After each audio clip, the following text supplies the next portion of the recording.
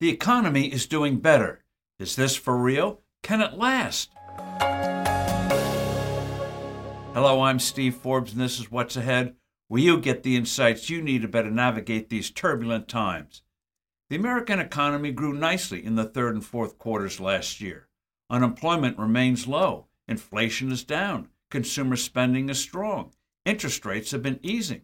Stocks have been surging. Consumer sentiment is improving. Are happy days here again? Not really. Here's why. The economy has been fueled by unprecedented peacetime government spending.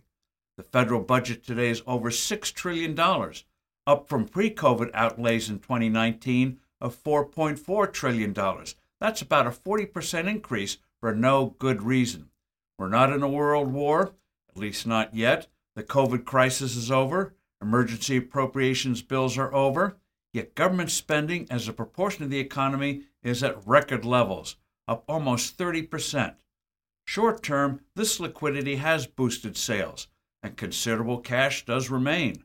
Money market funds for both individuals and businesses have assets of over $6 trillion. But such binge spending by Uncle Sam is equivalent to a sugar high. The government can't create resources. It gets them from us through taxation, borrowing, and inflation, which is a form of taxation. If spending was the key to economic growth, the Soviet Union would have won the Cold War. Washington is on the road to financial perdition if it doesn't adopt sound pro-growth policies like those of Ronald Reagan, cutting tax rates, getting a grip on spending, and pursuing deregulation. The jobs numbers reveal how flimsy this expansion is. Noted economist Brian Wesbury points out, quote, if we exclude job gains in government, healthcare and education, which are largely funded by government, and leisure and hospitality still recovering from lockdowns, job creation growth looks exceptionally weak.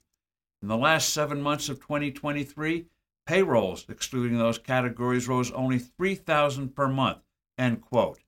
That is a signal of a coming economic slowdown, not a boom. Here's another concern. We have right now a tale of two economies. Many people are indeed finally moving ahead, but millions are falling behind or struggling to stay even, which is why credit card debt is high and made worse by sky-high interest rates that have not yet been cut. Personal and business bankruptcies are growing.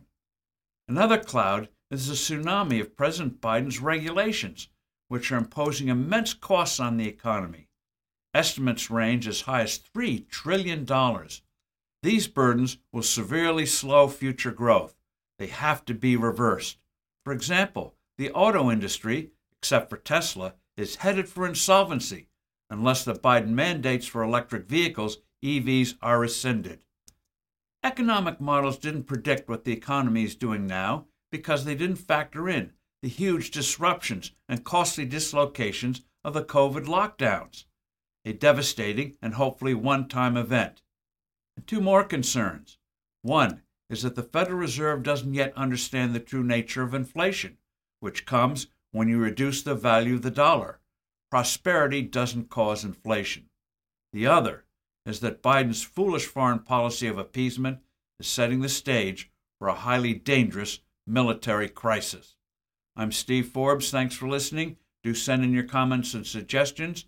I look forward to being with you soon again.